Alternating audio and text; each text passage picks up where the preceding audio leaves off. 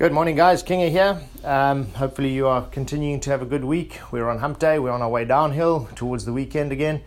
In line with yesterday's sort of statement that I think is important to all of us. We spoke about accountability, and I mentioned that there was another quote on accountability that I think resonated with me personally, and when I saw it, it immediately made me think that this is something that is good. I think like this, but I hadn't stopped and actually thought about it. So let me just give you the little wow nugget, and then we can talk about it a little more.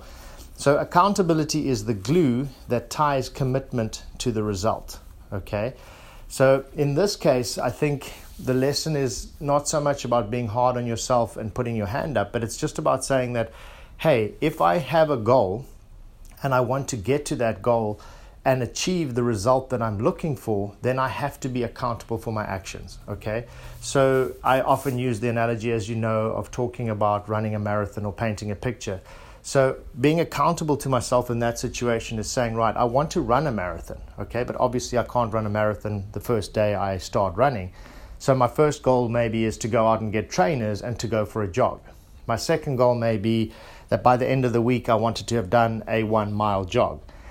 And then perhaps after 2 weeks or 3 weeks, I want to have completed my first official 5K jog, okay?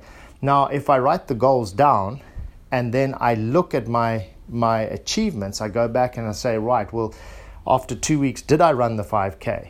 And if the answer is no, then I need to be accountable to myself. I need to ask myself some hard questions, and I need to say why. Because what's immediately going to come up is, oh, I didn't have time, or I didn't think this was going to come up. The short answer is life happens. So unless you actually make a conscious effort to achieve a goal, you're never going to do it. And unless you're accountable to yourself, you never actually get there. So this accountability is slightly different to what we spoke about yesterday, where it's okay to own a mistake, it's okay to put your hand up, it's okay to say, hey, I got it wrong and I'm going to try and fix it.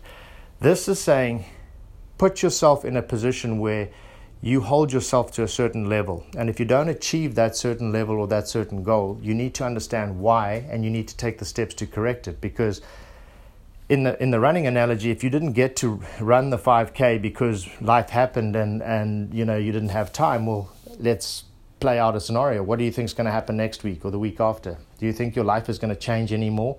All that's going to change is the circumstances. So maybe last week you had to stay at home because you had a sick child and you just couldn't go. Next week suddenly it's month end and you've got a very busy time at work and you can't leave early, so you can't go for a run. What I'm trying to say is there'll never be a perfect time. Unless you make the time to achieve the goals that you have set and hold yourself accountable, you'll never ever achieve it. Now, it sounds ridiculously easy and it sounds like, oh, of course, but you'll be surprised at how few of us actually hold ourselves accountable when we've set ourselves a goal. If it means that you have to get out of your bed half an hour early every day in order to achieve that goal, then that's what you're going to have to do.